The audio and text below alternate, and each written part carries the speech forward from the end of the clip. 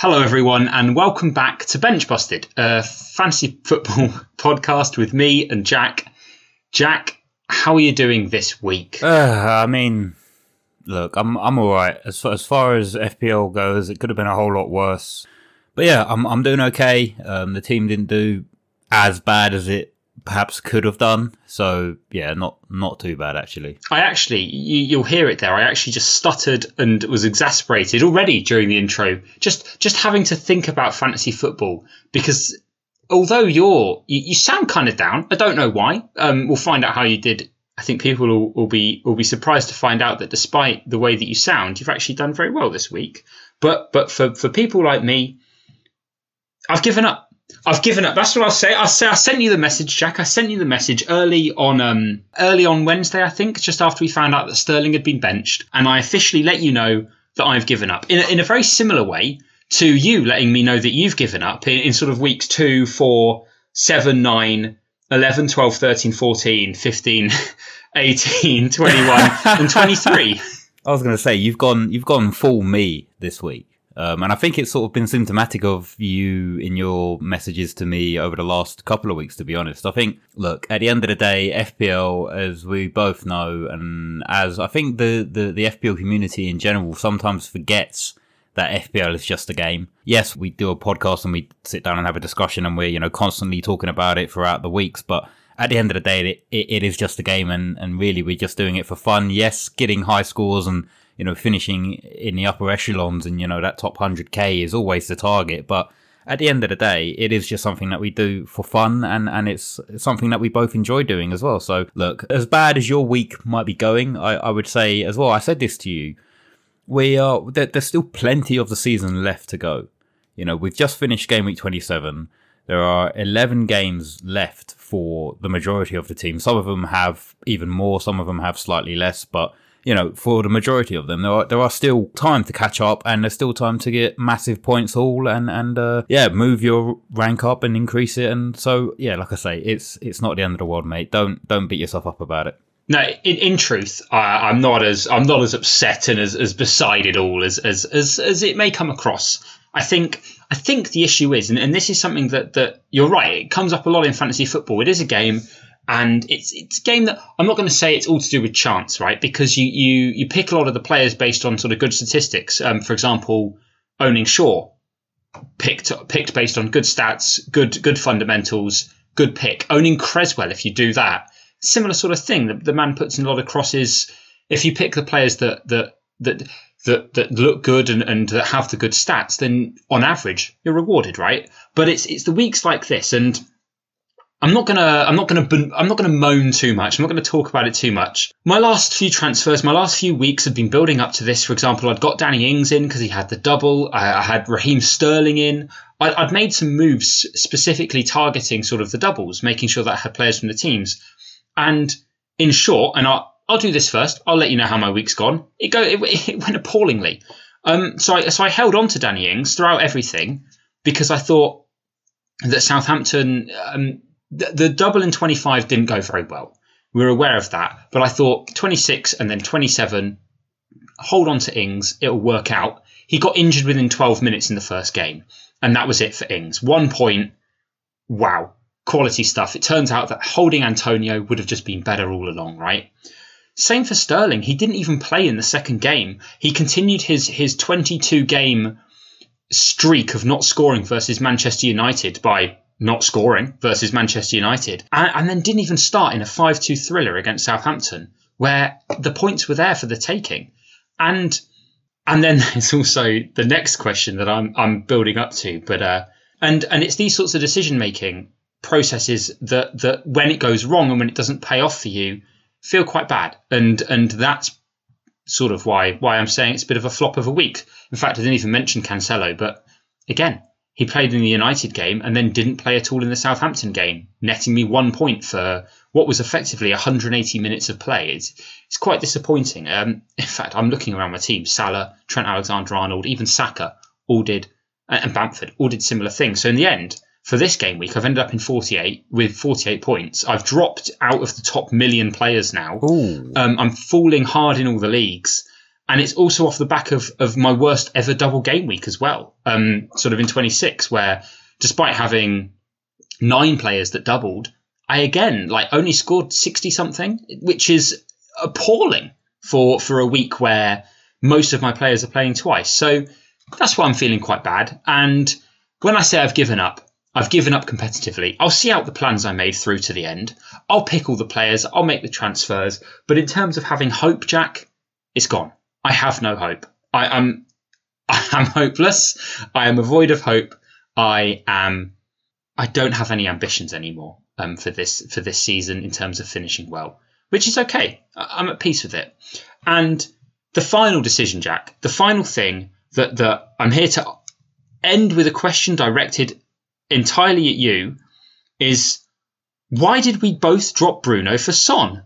We spent the first 10, 15 game weeks of this podcast continually saying we need Bruno. The Bruno high roll isn't. We can't avoid the Bruno high roll forever. He just high rolls constantly, and then we drop him, and what happens? He high rolls. He gets a penalty in the second minute, and that's all she wrote. We messed that up. I think a lot to think about there, Jack. I've started very on the edge of a cliff. Tell me how your week went. Tell me why we dropped Bruno. I just need some reassurance that it was the right thing to do. I think it's certainly my job to sort of, pull you back away from that cliff and just reassure you that it's not all doom and gloom. I ended on 63 points. I did take a -4 going into this week, purely based on, trying to set myself up for blank game week 29 in a week or so's time. Like I say, a lot of blanks on the team. Having the double up with the City defenders didn't work out. City, although they are still, one of the best defensive sides in the league, you look at their last sort of 4 or 5 games, and they've only kept one clean sheet out of the last 6 games. So maybe there are questions starting to creep in. The rotation from Pep certainly doesn't help. I had the armband on Gundogan, so you can bet your bottom dollar that I was breathing a sigh of relief when he did score against Southampton in the double game week game, picking up 20 points. And then I also had Harry Kane as well, who I think a combination of Kane and Gundogan really just saved my game week. Otherwise, you're staring at lots of blanks. I mean, Robertson, why do I still have Robertson? Even I don't really understand that, to be honest. I think it's very difficult at the moment to sort of justify making unnecessary transfers, especially with the blank game week in mind, and sort of trying to gear the transfers towards combating that as well as we can. And I think a lot of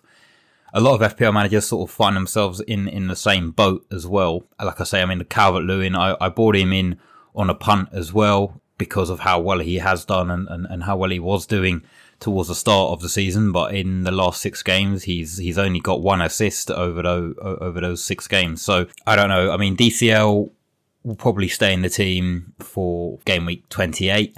There are other issues in the team that I do need to sort out, but like I say, it's a bunch of blanks all round, apart from Kane, Gundogan and Son. And of course, the inevitable Emi Martinez picking up yet another clean sheet. So I think Emi Martinez now is only something like 37 points away from Brad Friedel's record for the highest scoring goalkeeper in FPL. I mean, look, going into this week, yes, there was, you mentioned it, there was the question about Bruno Fernandes and everything that we said last week, talking about Bruno Fernandes as well, and how he seemingly disappears in the big games. I think that was certainly something that swayed my decision quite a bit, considering how well Man City were doing and how good that they have been in the entire season defensively. It was sort of a toss of a coin, really, between Bruno Fernandes and Mo Salah. Mo Salah had the more favourable fixture against Fulham.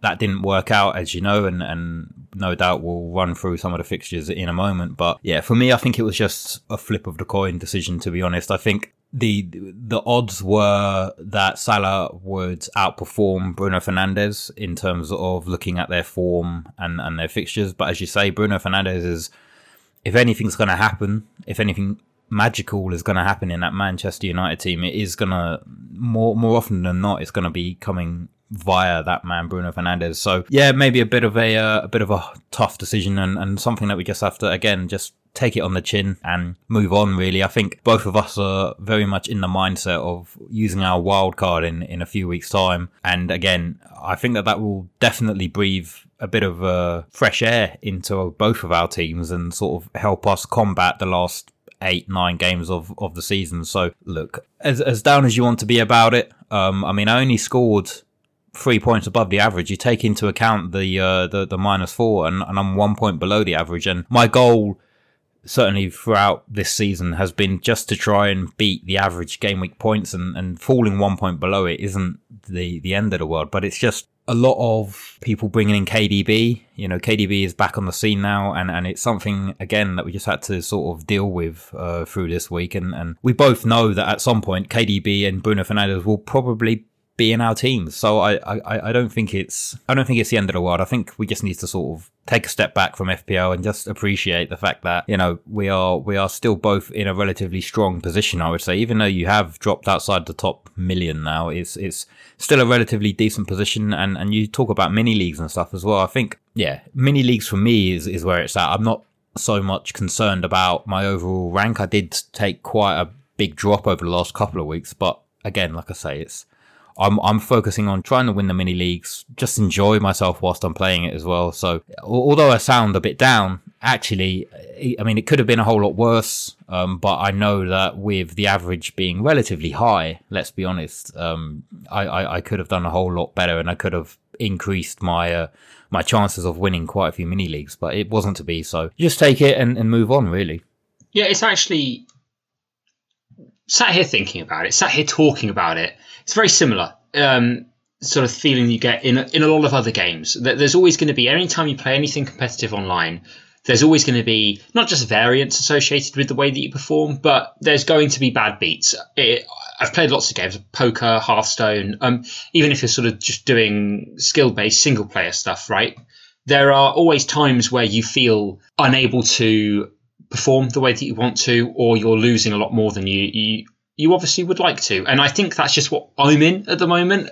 You less so, clearly less so. Just that sort of rut where you just get some bad variance come your way, and it can be very just disheartening.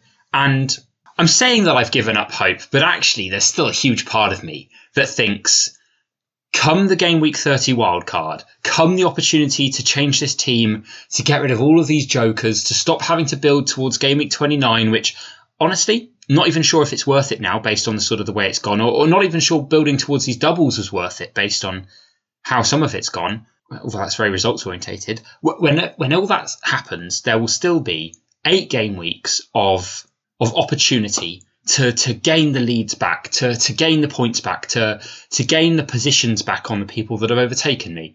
And that's sort of what I'm holding on to.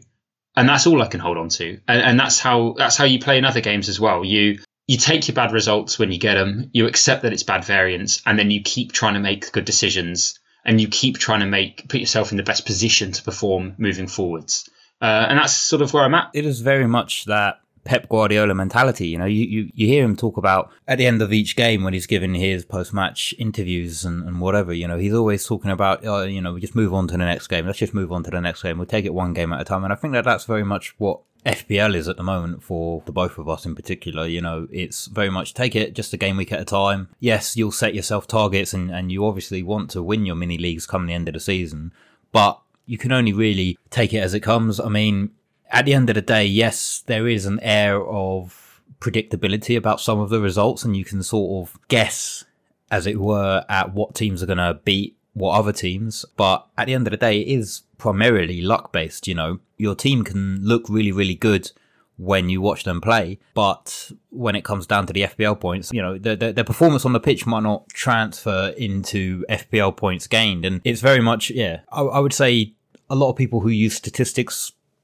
do often do quite a bit better. I have been trying to use a bit more statistics this season, but it's not quite worked out how I want. And I think that's really just a combination of maybe looking too much at statistics and maybe, again, just not trusting my gut at times, and not going with my first instinct. It's like I tell you, at the end of each game week, I instantly have a look at my team, or as soon as the game week deadline is passed and the first game has kicked off, I look at my team and I decide who I want to put the captain's armband instantly on for the next game week. And then more often than not this season, I've looked at it coming up to the deadline for the next game week and I've changed it. And again, it's just something that I need to refrain from doing. And I've done it way too often this season for my liking, to be honest. But like I say, it's just, take it one game at a time, 1 week at a time. And you could have an absolutely massive game week when the average is really, really low. And,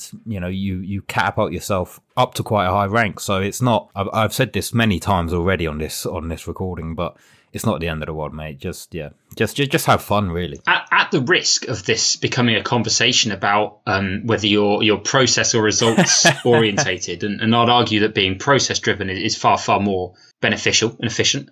I know that you're going to look at the way that certain players perform. For example, I know that you saw, and we're literally about to go through the results, but Kane had a blinder, and you were a little annoyed that you didn't captain Kane, that you captained Gundogan instead, which has lost you 8 points in the end.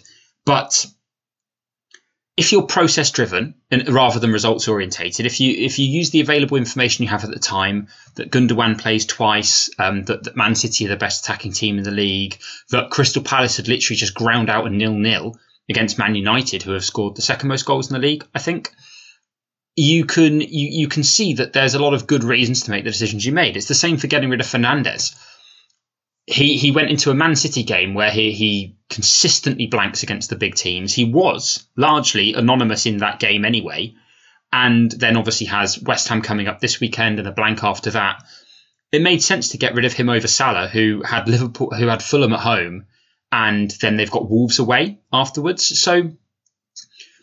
So the decisions that we've made haven't been bad decisions, but they've been decisions that have gone against us in the end, I think. Similar to sort of getting Ings in when Southampton to Sheffield and Southampton to Man City. That's two good opportunities for him to score. Unfortunately, he got injured in the first 12 minutes of the Sheffield United game. And of the 4 goals that Southampton subsequently scored across the 2 games, he was involved in none of them, which is quite sad. So, yeah, I don't want to change it into a conversation about whether we should be how to be better sort of driven and how to evaluate your decision making, because I think that's quite a dry conversation. But it can be quite good to look back and to say, did I make the best decision with the information I had at the time? And I think you have, Jack. I think you did by captaining Gundogan. Just to maybe get you in a mood, get you in a good mood, because you can win this mini league that we're in. You can, you're going to boss it, and you're quite close to the top. So without further ado, anyway, let's go through the football. Let's talk football.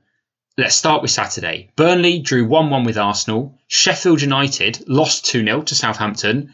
Villa drew 0-0 with Wolves, and Brighton lost 2-1 to Leicester. Couple of things to note here. First one, Arsenal. We suddenly have a vested interest in Arsenal. We were big fans of Saka. What did you think of the game? What did you make of it? Did you like the way Arsenal played? Well, I mean, Saka not starting was, maybe a bit of a gut punch. He did come on for, 20 minutes or so towards the end of the game. But I think the fact that Arsenal are involved in the Europa League still, which of course happens on Thursday evenings, and there's a quick turnaround into the Premier League games. It's always going to play on Mikel Arteta's mind. I think Arsenal came out of the blocks certainly and looked very, very good. The goal that they conceded to Burnley was, completely avoidable. Xhaka and Leno, to be honest, I have no idea what was going through both of their minds. There's a lot of debate, certainly in the Arsenal community, as to who was to blame for that goal. I think, if in doubt, get it out, kick the ball away. If you don't have an easy option or an easy out ball, just hoof it up the pitch. Neither of them decided to do that, and then it resulted in Leno and Xhaka playing passes in between each other for a couple of times, and Xhaka looking to find I think it was David Luiz across the box, and Chris Wood was there, and his pass essentially just hit Chris Wood on his hip and rebounded into the goal. So, from an Arsenal point of view, I think if you're a fan, you're obviously very disappointed. I think it's, again, a very avoidable goal. And to be honest, maybe that was something that was playing on Arsenal's minds. The fact that they had conceded in that way, and it did look like a bit of a struggle for them to find their way back into that game after that mistake. I don't know. I think Arsenal being one of the teams that do play in game week 29 is sometimes they can be a bit misleading, as it were. You know, Arsenal 1 week are absolutely banging in the goals for fun, and you look at that front attacking unit of Aubameyang, Ødegaard in there as well, Emil Smith-Rowe when he was fit, Saka, Lacazette, you know, all of those players are very good players, and you know, on their day, they can certainly turn it up a notch. I mean, we both had Aubameyang at the start of the season. You know, we were, when the prices got released at the start of the season, and when the position change from a striker down to a midfielder got announced, we were both licking our lips and thinking, okay, Aubameyang can do the business this year in FPL, and it's yet to come to fruition for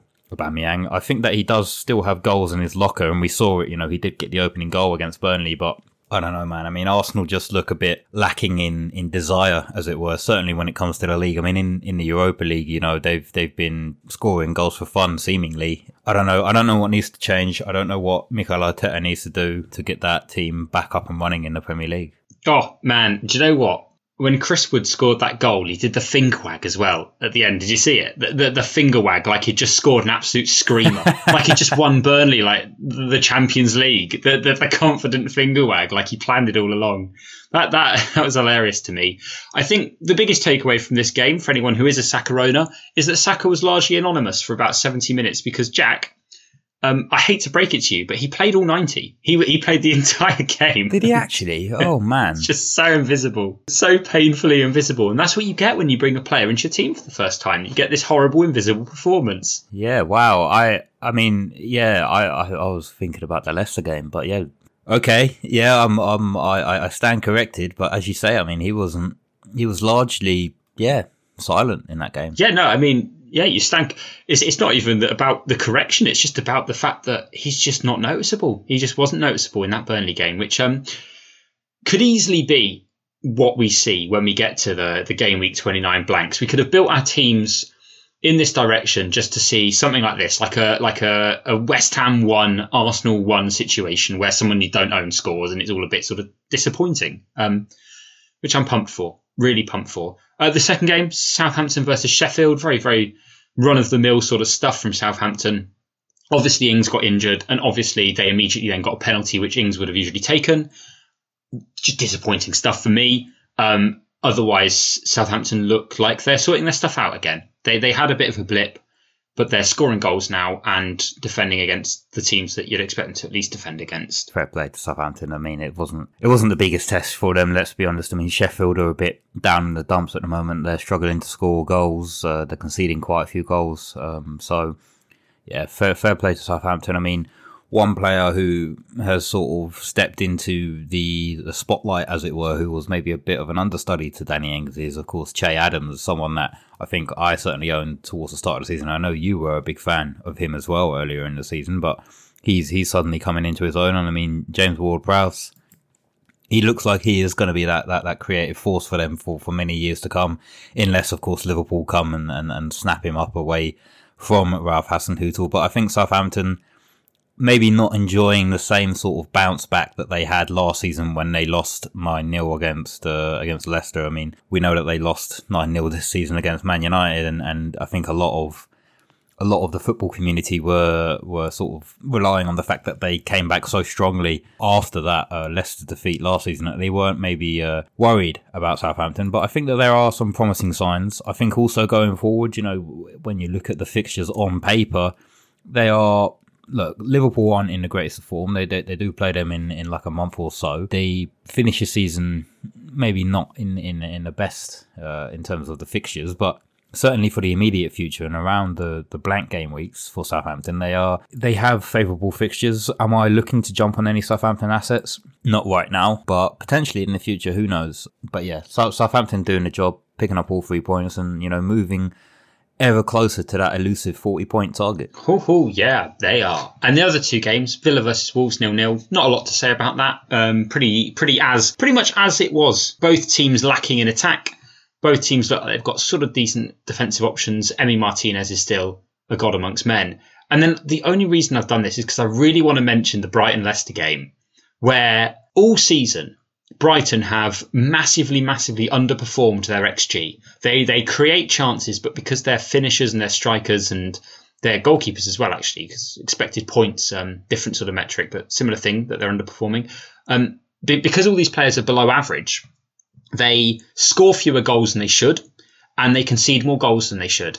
And as a result, their XG and their expected points are always a lot higher than they actually are. However, in this game against Leicester, Brighton actually overperformed their XG. If you can believe it, they scored more goals than you would typically expect them to, which is it's beautiful, Jack. It's beautiful because they still lost. They still lost 2-1. They still got pumped in the end. Yeah, no, I mean, Brighton started off the game looking like the more lively of the teams. I think Leicester slowly grew into that game. I think missing the likes of Barnes and Maddison, there's a lot of talk about Jamie Vardy and how important he is in that squad, but I think you can quite clearly see that Leicester are missing that creative spark in Maddison and Barnes. And I think Barnes, when Vardy's not performing to his best, we know that Barnes does like to, come in from the left-hand side and support Vardy up top, and Maddison sort of drops a bit deeper and tries to link up the play through the midfield.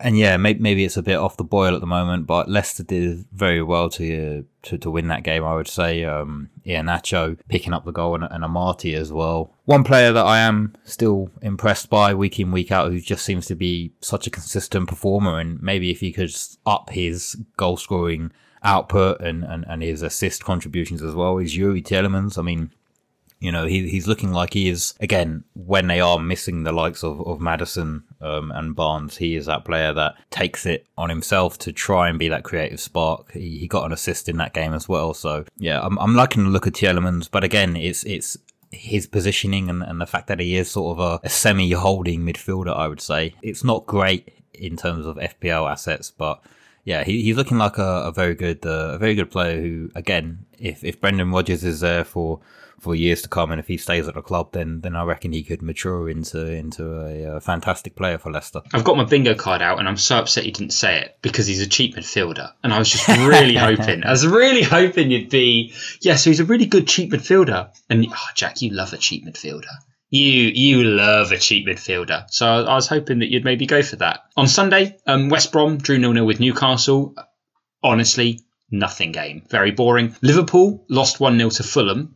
Man City lost 2-0 to Man United, and Spurs beat Crystal Palace 4-1. So let's go over the West Brom Newcastle game, because honestly, big fat who cares from us. Liverpool versus Fulham. What is going on?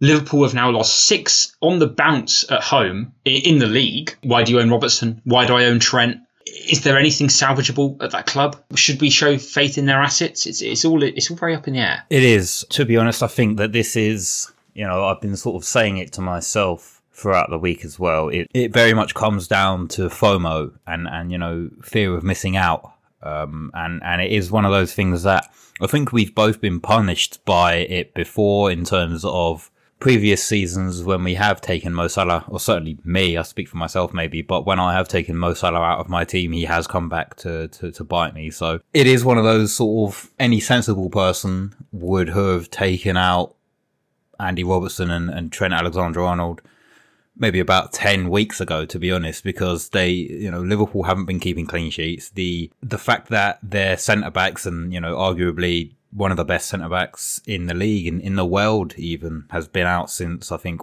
game week 6 or something. It doesn't help them. The fact that then, you lose the likes of Joel Matip as well as Joe Gomez as well, you do sort of lose that solidarity in that defence. And I mean, that's not to say that Trent and Robertson won't be good assets in terms of their attacking output, but when you're looking at defenders, not only do you want attacking output, you also want to have that reassurance of them keeping a clean sheet, because that's what certainly that's what I look for when it comes to defenders.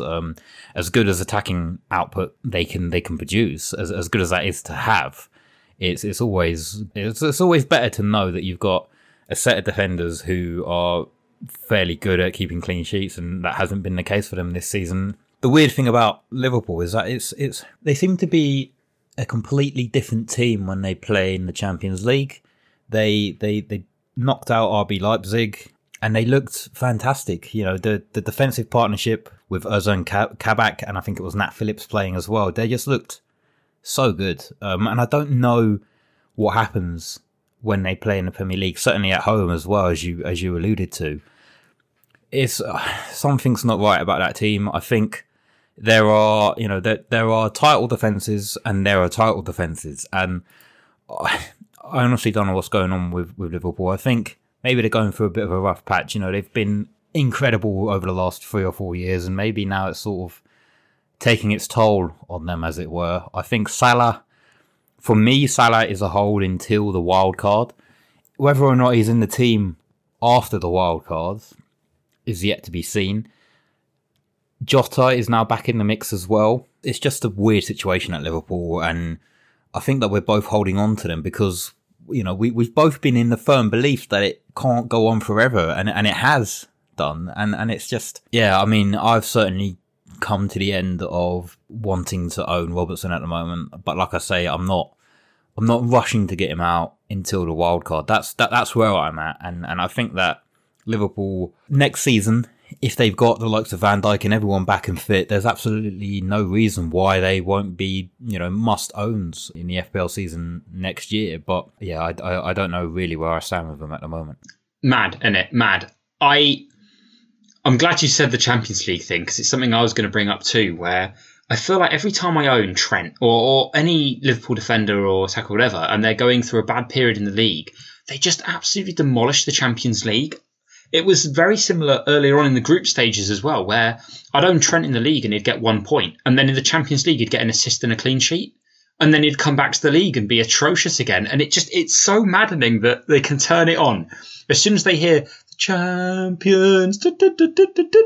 Is it solely down to the fact that they are missing quite a few key defenders? Or do you think that Premier League teams, after seeing them for the last couple of seasons, are now sort of slowly figuring out the way that Jurgen Klopp plays and the way that Liverpool team plays day in, day out? Is that something that other Premier League teams have maybe become a bit more accustomed to now? I honestly don't know. I think, and this is big, I'm going to make some claims here. I think that we've seen this sort of thing before. Chelsea have done it before when they've been defending a title. They've just sort of almost given up on the league in order to try and play in the European Cups. I think Leicester have done similar. There's been some really dodgy title defences in the past where teams have almost stopped bothering with the league very early on to play well in Europe. And I don't know if it's something that actually you have to do. But Liverpool also have all these injuries, and they've got new midfielder in Thiago who is adjusting, I think it's fair to say. They've hit this rough patch at the same time of form where it looks like Salah isn't getting as many shots, and Trent was struggling with COVID for a bit. Honestly, I think it's just a weird perfect storm. And when the perfect storm comes, you can batten down the hatches and you can give up your cat. Just forget it. Don't save the cat. Leave that outside. It'll make its own way. And you focus on something that on one thing, right? And it seems to me that they're focusing on the Champions League, which, great. Not great for the fantasy team, but fine. Good for them. They won't win it anyway because I don't know if I've told you this actually, Jack, but Chelsea are going to win the Champions League. More on that later. But Liverpool can probably at least make it to the final as long as they don't have to face Chelsea before then. I think as well, certainly when it comes to the Premier League and sort of looking at title defences as well, very few teams have managed to successfully defend their Premier League title.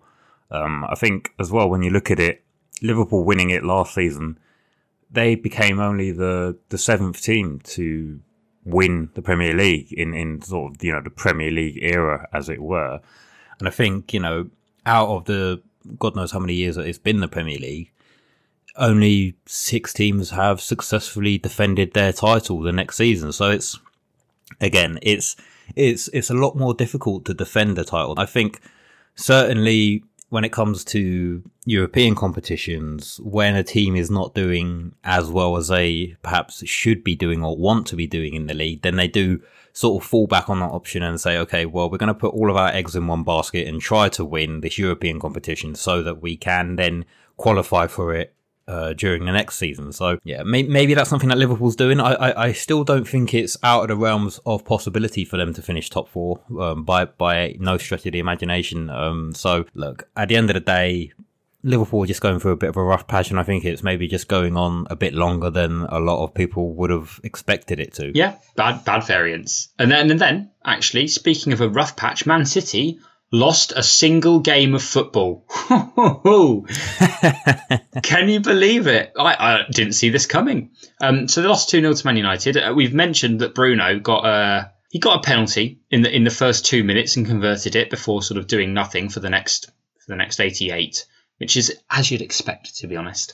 But Jack, my man, Luke Shaw, scored his second ever Premier League goal. He did it for me. He knew I was having a bad week. He just popped it in. Oh, great run as well from almost his own box to get on the end of it. Oh, just chef's kiss. Chef's kiss. What do you think? Is Luke Shaw a shoo-in for your wild card? What did you think of the game actually in general? I wouldn't even blame the City defense for that penalty. You know, Gabriel Jesus, for some bizarre reason, was back on the edge of his own penalty area trying to win the ball back after giving it away, and he committed the foul on Anthony Martial, and again it was something that was unnecessary from him. So whether or not the game would have panned out a different way had Man City still have had their clean sheet intact after the first couple of minutes, then, you know, I could see that game quite honestly ending 0-0, as you say. Bruno Fernandes, after the penalty, he was good in parts, but it never really looked like he was going to create anything. And again,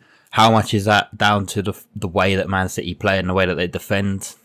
I don't really know, but I think Bruno Fernandes, again, he's against the big six teams. We mentioned it last week, but against the big six teams now, he scored 2 goals and they've both been penalties. Granted, you know, they won this time around, but the first goal that he scored earlier in the season was against Spurs in a 6-1 loss. So I still do think, although he's trying to, you know, when he scores that penalty, he does go off and celebrate, slide on his knees, put his hands over his ears to try and, you know, block out all of the hate that he's been receiving about how he doesn't perform in big games. I still think that there is an air of inevitability that if he is going to get anything in these big games, then it is going to come from the penalty spot.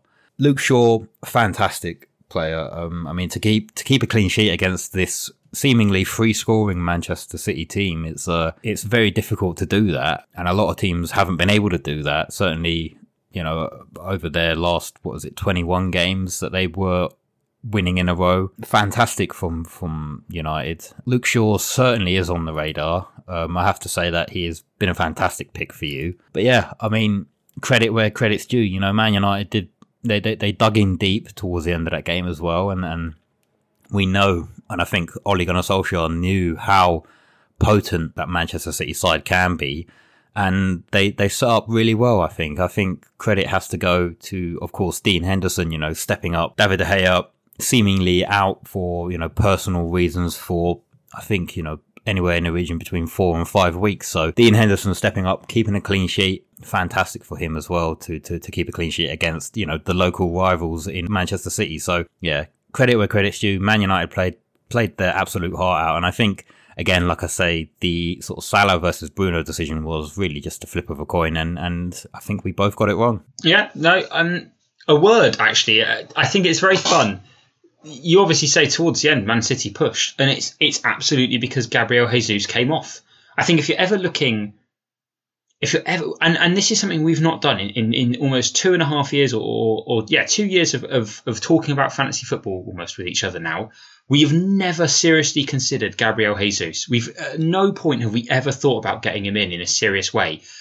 And it's because he's just rubbish. He's just so bad. He was on for the first 70 minutes, and after he came off, Phil Foden came on, and Man City were fluid. They were attacking. They had runners into the box from midfield, which the Man United defence struggled a lot more with. But when he was on the pitch, all he did was he'd move. He'd make special effort to move behind an additional defender when his teammates were on the ball, like Sterling, for example. So instead of making the run across like Lindelof or Maguire, depending on the direction, he would instead move backwards behind the other centre-back so that he was effectively marked entirely out of the game whenever Man City were in attack.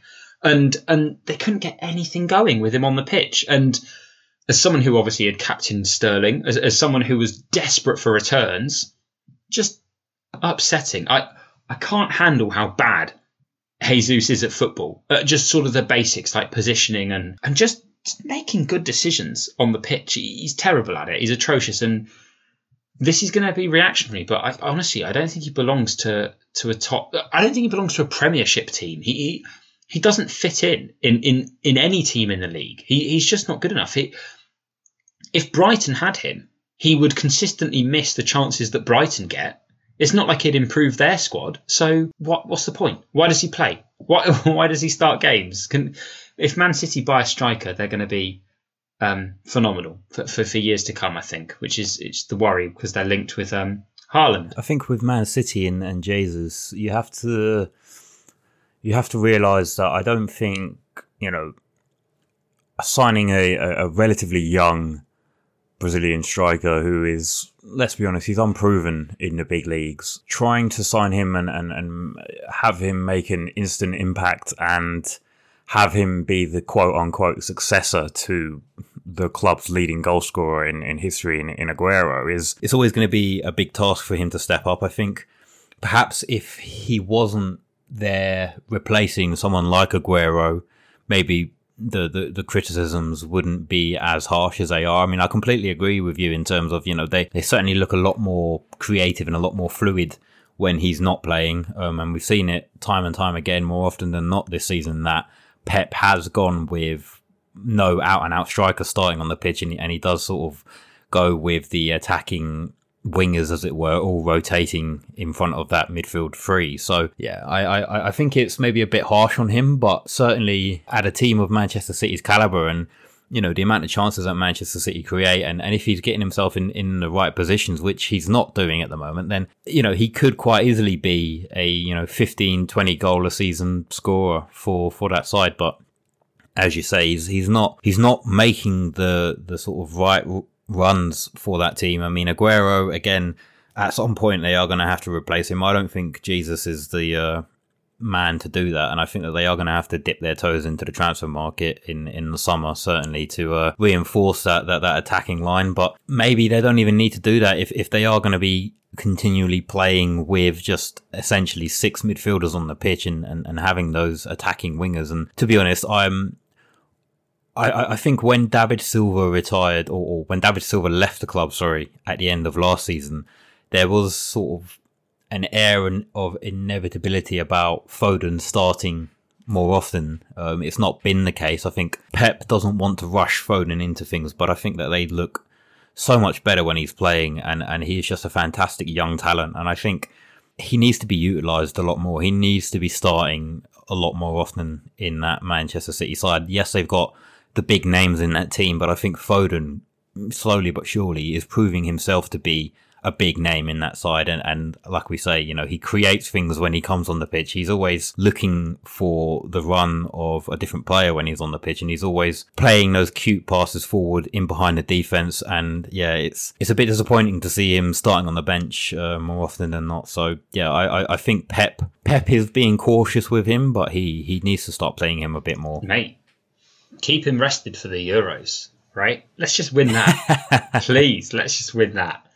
It would be nice, wouldn't it? We've got so many young English midfielders, and a couple of them are getting injured. Grealish is injured still, but let's keep Foden rested. Let's give him a Euros. Let's just win that, despite Gareth Southgate, and go from there, I think. So the final game on Sunday was Spurs Crystal Palace, a game that I actually didn't think would be very high scoring. Turned out to be very high scoring, 4-1 to Spurs. The usual suspects turned up, but they also had a friend. A guy by the name of, hang on, let me just check my notes here. Gareth Bale? Gareth Bale? What's going on? How is Gareth Bale suddenly back on the scene and just popping in goals for fun? Where has this come from? Does he know? Does he know that it's 2021? Should I get him in my team, Jack? Oh, I'm very excited about all of these things. Tell me more. Well, I think his goal scoring efforts and his points hauls over the last couple of weeks have certainly suggested that he is one to be looking to get into the teams ahead of blank game week 29. Spurs being one of the teams that do feature in that blank game week as well, against Aston Villa. So maybe he's working his way into an argument for the teams. I currently have Son and Harry Kane in the team, and like I said earlier, more than happy to have Harry Kane picking up 2 goals and 2 assists. Bale as well. What's interesting, I think, about Bale and the way that he's been used as well is he rarely ever plays, certainly in the Premier League, he rarely ever plays the entire game. I mean, the last 3 games that he did play against Burnley, Fulham and Crystal Palace, they're, again, all on paper games that he can be scoring. And of course he did score 2 goals in the Burnley game and 2 goals in the Palace game. And, to do that with limited minutes as well, unfortunate not to get anything in that Fulham game, but to do what he's done, having only played about 200 minutes across 3 games. He certainly does have to be on a lot of FPL managers' minds at the moment. I think as well, it's very much just about consistency. For him, I think Mourinho is going to be rotating him in and out of the squad, certainly with the Europa League in mind as well. Again, Spurs, one of those teams that are on the cusp of being able to make it into the top 4. I reckon they'll be there or thereabouts come the end of the season, but I think Spurs probably have a bit more hope, as it were, to try and find their way into the Champions League by winning the Europa League, and they certainly have a very good opportunity to go deep into that competition. And there's absolutely no reason why Gareth Bale can't be a fantastic option for FPL. So, yeah, look, at the end of the day, I mean, Bale, we all know what Bale can do, and we all know, the Bale of old during his first stint at Spurs was just fantastic. And he came out and said after the game, he's lost a bit of his pace, and he understands that he's not the player that he once was for that Spurs side, and I think he's sort of adapting his game a little bit to try and suit the way that Mourinho wants to play. I mean, I am considering him certainly for the game week 29 option, but again, it's a bit of a tricky one, because I even talked about it last week after the Spurs double game week where he did look like he was back to his best. Is it a bit too risky to go with the triple Spurs attack? I don't really think it's as much of a risk as perhaps some people are making it out to be, because I think that Spurs at the moment are just a team in the ascendancy, to be honest. They are, again, over the last couple of weeks, they've just been scoring for fun, and they look like they've been having fun whilst playing football as well. So who knows? I mean, maybe Gareth Bale does work his way into the squad, but quite honestly, right now, I am happy with Son and Kane. Although Son is maybe being sort of left out of the party in terms of that front attacking trio. Yeah, he does seem to hold back actually when Bale's on the pitch and running into the box. I will say as well, if we're doing some wild card shopping of the next sort of games, and we'll whiz through the Monday's games as well, because I'm a little bit aware of the time. But Crystal Palace, Benteke could be a nice little bench option if you're looking at getting a full bench. He got a goal against Spurs. He picked up a bonus point, and he's actually scored a couple in recent games. Someone to watch out for. On Monday, Chelsea beat Everton 2-0 and West Ham beat Leeds 2-0. And again, there's a couple of decent, and it remains to be seen how sort of good Lingard will be over sort of a longer period of time, or how good any of Chelsea's attackers will be and how consistently they'll start. There are some decent looking defensive options in those two teams for, again, after the wild card. There's Aaron Creswell, who just continues to perform and be massively under my radar for no reason. There's Reece James, there's maybe Alonso, maybe Chilwell if you're feeling that way, or if you just want to invest in the Chelsea defence, there's Rudiger. And I don't think it's a bad thing to invest in the Chelsea defence either, because, as I said to you earlier, they're going to win the Champions League. They've conceded 2 goals in 11 games now since Tuchel came in, and one of them was an own goal to Zuma. They look very strong. They look very, very efficient at football. It just remains to be seen who the attackers that will be sort of involved in more games will be moving forwards. But for now, the defence, they're on my wildcard shortlist. And then I'll ask you about all this in a second, but just to round it all off, Man City beat Southampton 5-2, and Sterling was involved in not the first goal. And he wasn't involved in the second one either, or the third one, or the fourth one. Or the fifth one. Hang on. Sterling didn't come on? Oh, what a shame. What a shame, eh? Criminal. So, upsetting game week for me there. Mahrez got a bunch of points. De Bruyne got a bunch of points. Foden got a bunch of points. Every single Man City attacker that wasn't Sterling got a bunch of points. except obviously Jesus as well, but he's not an attacker. He's a bollard. He doesn't exist. Yeah, I mean, I certainly this game and the recent results for Manchester City, as I alluded to earlier, you know, they are a fantastic defensive unit, but the more recent games have made me start to question whether or not double defense is where I want to be at going forward. And again, with the Pep rotation as well, you know, Cancelo not playing in that game, perhaps being rested for the Champions League game as well, and of course this weekend's round of fixtures. But who knows? Look, I think Man City will no doubt get back to their defensive ways in the upcoming weeks. But really, you know, KDB is where it's at. I think we both have our full complement of Manchester City players at the moment, and it's again the wild card. Having that in the back pocket is very much a get out of jail free card, as it were, in terms of fixing our team and maybe manoeuvring our Manchester City assets into a better position. Because I think that, you know, I assume that you certainly are going to be ditching Sterling. I assume that you'll be picking up KDB instead of Sterling. I'm sort of looking at my team, and if I want to bring in KDB, it would involve dropping Gundogan at the moment. But Gundogan, again, I think KDB and Gundogan are the two players for me in that Manchester City attacking lineup that I want to have in my team. So it does involve maybe dropping the likes of Cancelo, the likes of Diaz. I think in terms of going forward and sort of their threat and their capability to put a ball on the sixpence as well, I think Cancelo certainly fills that bill, but there is that risk of rotation with him. Whereas with Diaz, maybe his ceiling's not as high as Cancelo, but he is more often than not going to be starting in that defence, partnering whoever it may be, the likes of Laporte or Stones. I think that Diaz is the mainstay in that defence 9 times out of 10. So yeah, I have some decisions to be made going forward, but yeah, I think Man City again looking to bounce back, and they did that fantastically well despite conceding 2 goals. Yeah, they were on a bad run of form, having lost 1 game in their last 1 game. So it was interesting to see how quickly they returned to form, unlike a certain Liverpool. In short, I can't wait for the wild card. I can't wait to go shopping, and you're so right, KDB straight in. So fixtures, Jack. There's a normal game week. For the first time in a long time, there's a normal game week coming up. Obviously, immediately followed by the blank game week of hell. But I'll run through the fixtures. There's a couple of good ones here, a couple of really juicy ones that will define the game week. And we'll then sort of finish up by talking about the changes we've made and who on earth you captain in this horrible game week. So Friday starts with Newcastle versus Aston Villa. On Saturday, Leeds versus Chelsea, Crystal Palace versus West Brom, Everton versus Burnley, and Fulham versus Man City. Who knows how that will go. Sunday, Southampton versus Brighton on the BBC. Leicester versus Sheffield United, Arsenal versus Spurs, and Man United versus West Ham. And then on Monday, Wolves have a very easy home fixture against Liverpool, which should be quite comfortable for them.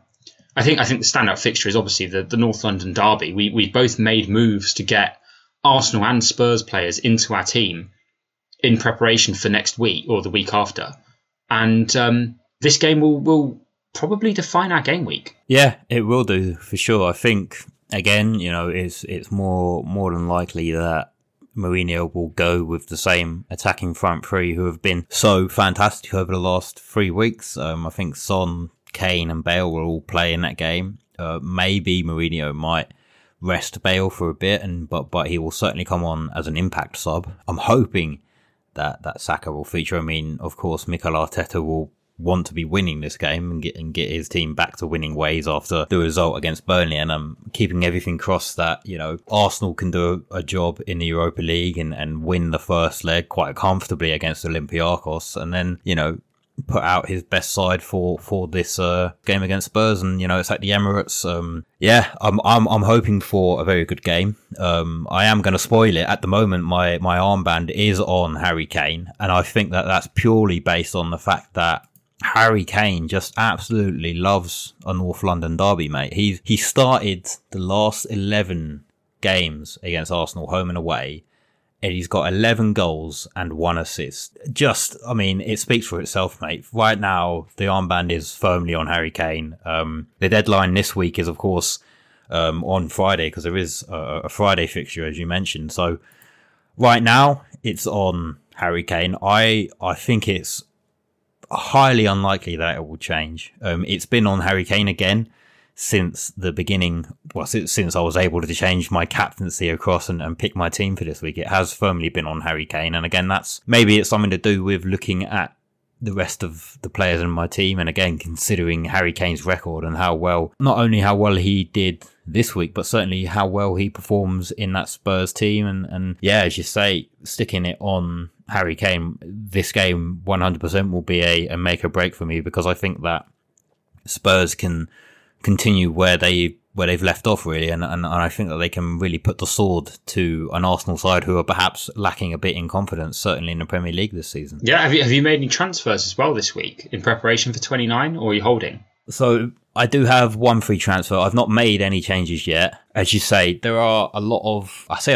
At the moment, I stand to have 9 players featuring in the blank game week 29 if I use my 2 free transfers, which of course I will. My only concerns at the moment about my starting 11 is Rafinha starting against Chelsea, who have just looked impenetrable, really. So an option for me would be potentially to upgrade Brewster to any one of, Antonio, Bamford or Watkins, who all feature again in game week 29 as well. So it's not a bad situation to be in. I will potentially make the decision before I go to sleep this evening. So it's going to be one of those where I look at it and I try to evaluate who do I actually want to have in my team in the blank game week. I am very much looking at the likes of perhaps Jesse Lingard into the side, as well as you talked about earlier. He's looked fantastic and he's looked revitalized since his move to West Ham, which then begs the question, do I want to double up with Antonio as well if I do go down the Antonio Lingard route against an Arsenal side who are maybe looking a bit lacking in confidence? Watkins doesn't seem to be at his best without Jack Grealish in that side. Who knows, mate? I mean, Bamford again, do I really want to go with the triple up for Leeds? But then again, it is against Fulham. Again, Josh Meyer is one of the players that has maybe been outspoken and overlooked. I think he can certainly do a job against that Leeds defence when they do play against each other in blank game week 29, and he could be somewhat of a differential pick as well. So I've got a lot of options in terms of the transfers that I may make. Whether or not I make it this week is yet to be seen. Again, I'm going to sort of sit on it for a bit and just evaluate where I want to be in game week 29 and what transfers I want to make, because again, the teams all have difficult fixtures apart from Aston Villa in this upcoming game week in game week 28. So yeah, it's whether or not I think that Aston Villa and Ollie Watkins can do a job against Newcastle, and then again against the Spurs side that just look fantastic. Like I say, you've got Leeds playing against Chelsea, you've got Fulham playing against Man City, and then to be honest, I mean, West Ham playing against Man United is perhaps not as one-sided as it looks on paper. I mean, especially considering the fact that Man United are playing at home at Old Trafford and how, well, let's be honest, how poor their home record has been this season compared to previous seasons. So who knows, maybe Antonio might make his way into the side before the deadline. Oh, I love it. I love how many decisions that you have available to you. I love how much sort of choice you have. Do you know what, Jack? I immediately, upon Ings getting injured, ditched that sucker for Kane. I ditched him so hard. I got Kane in. I captained Kane for very similar reasons, given his record in the North London derby, and it's just staying on him. I'm just rolling that dice, and I love it. I'm captaining Kane. I'm keeping Kane.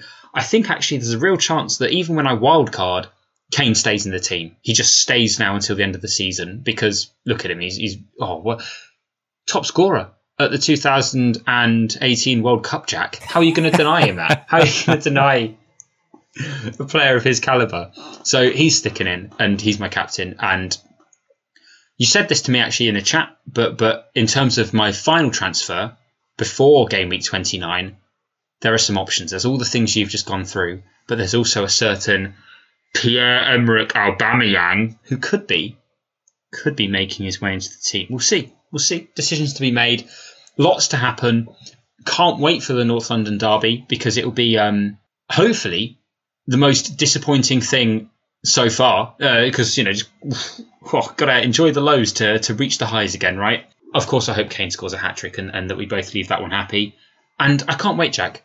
Somehow this recording this podcast with you, this sort of the last hour, has given me so much renewed hope for fantasy football. So thank you for that.